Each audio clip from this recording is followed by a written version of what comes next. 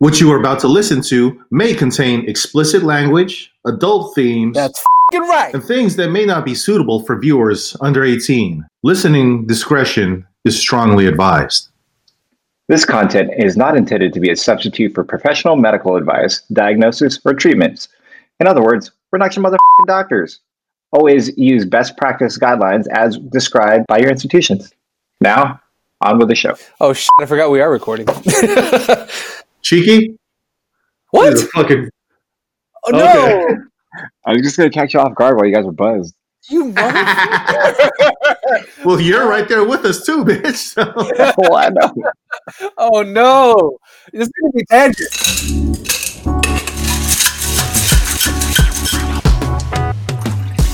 Welcome to another episode of Respiratory on Ice, where we discuss all things pulmonary critical care while gracefully consuming adult beverages. I'm your host, Justin Phillips, along with my compadres. Let's Pangolina. And Roberto Bautista. Roberto. Ooh, I really hate talking about this, but we're going to talk about it anyways, because I know the two of you guys like talking about it. Let's talk about COVID-19 and ventilators. Okay. Oh, my God.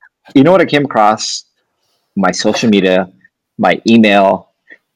I just can't duck it when it talks about ventilator management.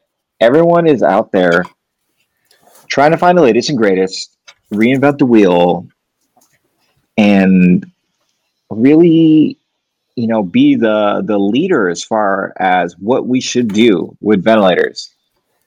I don't want to address this, but I'm going to do it anyways. Airway pressure release ventilation. Stop it. Let's talk about APRV. Oh. Stop it. Oh, my God. Okay. What's okay, so what take are we looking at? Yeah. How do you want to angle this? I want to know why you should and why you shouldn't. Generally, or for COVID patients? No, we're talking about COVID. What do we know about COVID? Lance, tell us what we know about COVID. What we know about COVID is we don't know much about COVID. That's what we know about COVID. Well, tell me what we know about COVID respiratory mechanics. Well, up until now, in terms of respiratory mechanics, what we do know is, and I'm not going to lean a bias on one way in terms of physiology, but what we do know is that when we do have these patients, one, they're hypoxemic, pretty good compliance in terms of lungs, lower driving pressures of, 10 to 11. So, I was going to say, but the thing about it is, there's some descriptive observational studies out there that want to try and talk about what COVID looks like. But that's only representational of a certain population. Do we know that's what all COVID patients look like? No.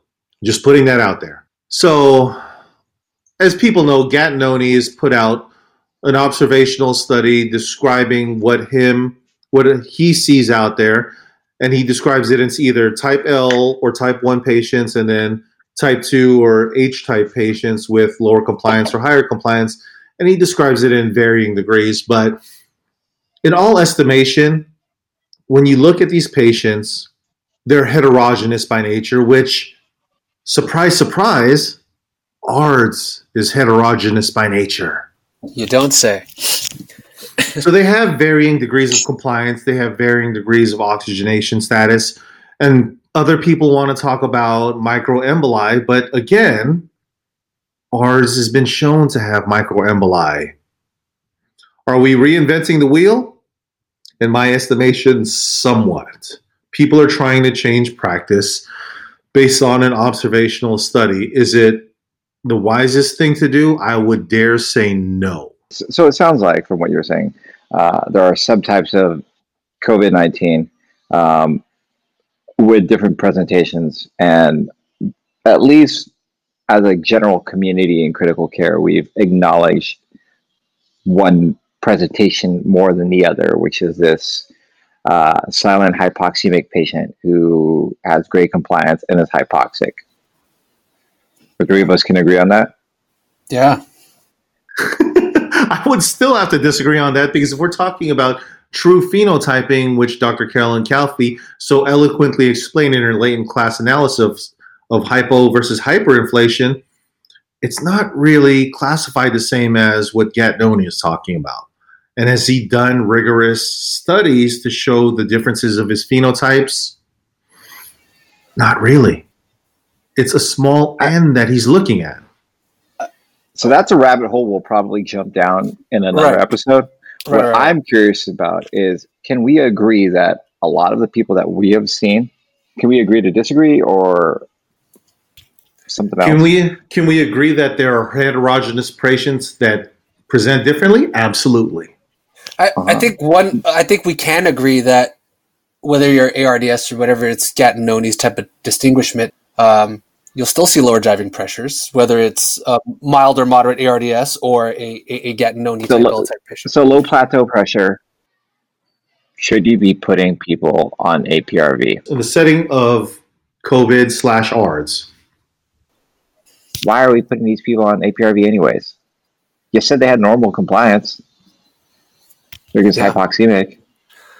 Yeah. The premise of APRV is high mean airway pressure. Which translates to lung recruitment, which translates to a better FRC, which, if we talked about these type of patients, they have great compliance. So why are we putting them on there? Rob, APRV. You for it or you against it? For these patient populations and in general, I would say I highly disagree for the simple fact that there have been no true randomized controlled trials showing that APRV is beneficial, or whether you want to call it APRV or the new terminology TCAV, time control adaptive ventilation, which is Hibashi's terminology. There are no, at least to my benefit, I don't know of any true RCTs that show benefit in an APRV setting. I agree. But does it make sense? So when you think of APRV in general, high mean airway pressure to recruit lung, we've already established for the most part, and I think studied or not, most people observe the same thing, and there's a pretty good consensus that, oh yeah, these people are hypoxic with essentially great lung compliance. So why the hell would they need a large mean airway pressure? Right. So to put and typically that they put them on there is because we're approaching these really non-compliant lungs. So to put somebody on APRV with a compliance of 50, whose plateau pressure is 20 or so, what does that translate to? And even in APRV settings, right? I mean, does that mean a lower P high, which moves away from your traditional, as Dr. Hibashi would put it, was it his type of APRV again? TCAV, time control adaptive ventilation. Right. Does it go against the grain of that now because we're setting the settings? I'm not gonna agree with it. I mean, it's not adaptive. Right. right. Because what are we adapting to? I mean, we may be adapting, but the ventilator is not. Well, and the big so the premise of APRV is to let them breathe spontaneously. Yes or no?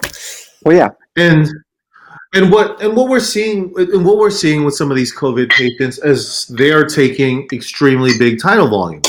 Exactly. So in that case, are we doing APRV strictly CPAP at pressure high, or are you going to give some type of pressure support? But even the case is when they're at the top of there and they're still pulling these massive amounts, what is that doing to the lungs? I have no idea. Exactly. And whether you choose to believe it is an ARDS picture, or if you decide to lean towards the Gattinoni picture of the type L, type H phenotyping, then either way an APRV, I would believe you're causing some type of damage, especially if you are to say that these patients are working that hard, right? Whether you're causing shearing injury or this VLI vortex that Gattinoni describes.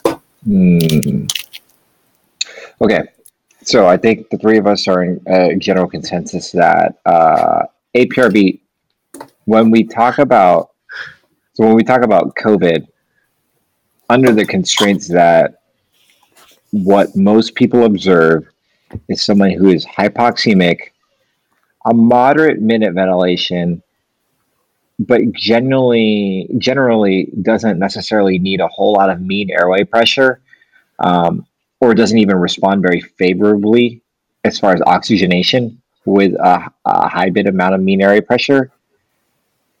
Airway pressure release ventilation, APRV or bi-level or whatever your machine calls it, doesn't necessarily bring anything fantastic to the table. No. Would you guys agree? I agree. If anything, it could be more injurious. What I will say is, and again, right, because if they're not responding to your high PEEP on conventional ventilator settings, APRV, they're probably going to sit and fare about the same.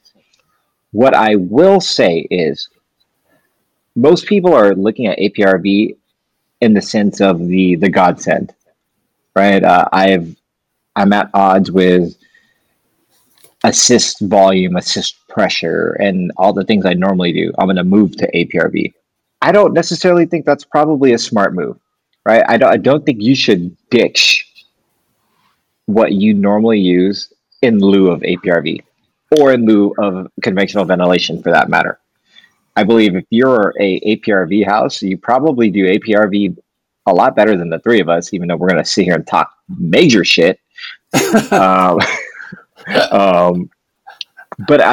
you probably have mastered all the qualms of the mode to a certain degree.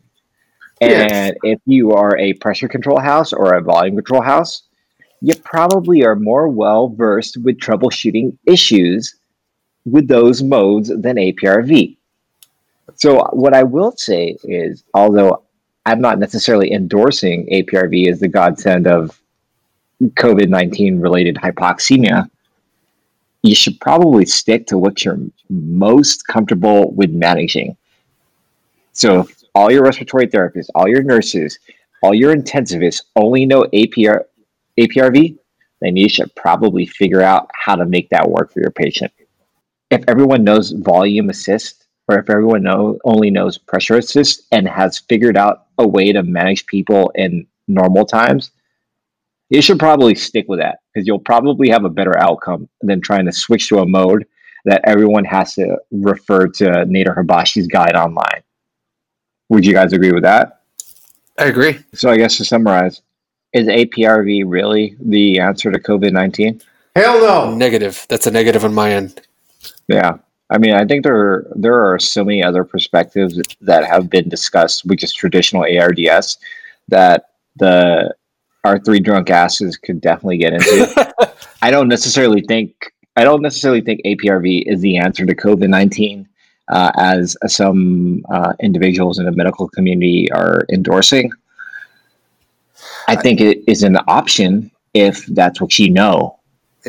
And I do want to say one more thing, and emphasize something I heard actually Tom Perino say, was that for sure, APRV may work on a patient. Sure, you've got it down well, but for every successful APRV extubation, how many successful volume control or pressure control extubations do you think might have lapsed in terms of, the ARDSNet protocol? A lot more, because there's a lot more researched data in terms of people practicing it this way. Touche. I agree. My take is APRV's been around since 1987. Well, you were like 21 back then, right? Yeah.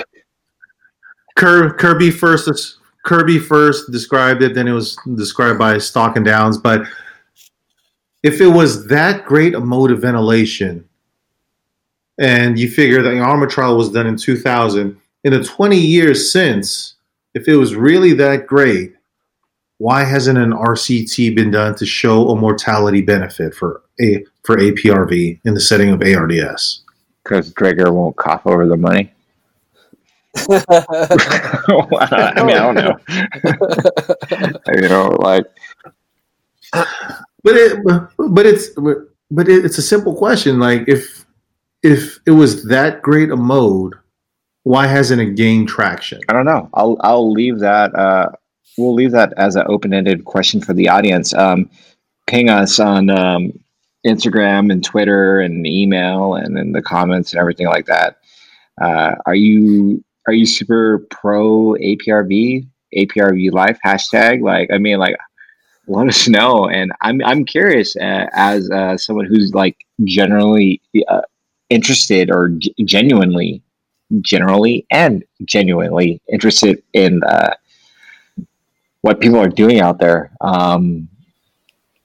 I can't necessarily abide by literature today, but let us know what your thoughts are. Otherwise we'll just keep drunk rambling. I don't know. As far as Cheekies, what are you drinking? I will be doing a shot of mezcal. Hey, you beat me to it. I like smoky drinks. Well, aside from the mezcal, then I'll take a Lefroy on the rocks. Nice scotch. Perfect. And I will do. I'm gonna do a little rum. A little rum with some smoky bitters. This Kiki was recorded after another episode, so I poured myself another pour of some Jamaican overproof Rumfire rum with a couple of dashes of some tobacco bitters. So we'll do a little cheeky of that. Anyways, to everyone out there that is working very, very, very, very, very motherfucking hard. I can say that because we declared in iTunes and Spotify that we're explicit, so I could fucking cuss. We'll drink this shot to everyone out there that's working very hard and taking care of patients around the clock. To all the frontliners, we truly appreciate all the hard work that everyone has put in to keeping America safe.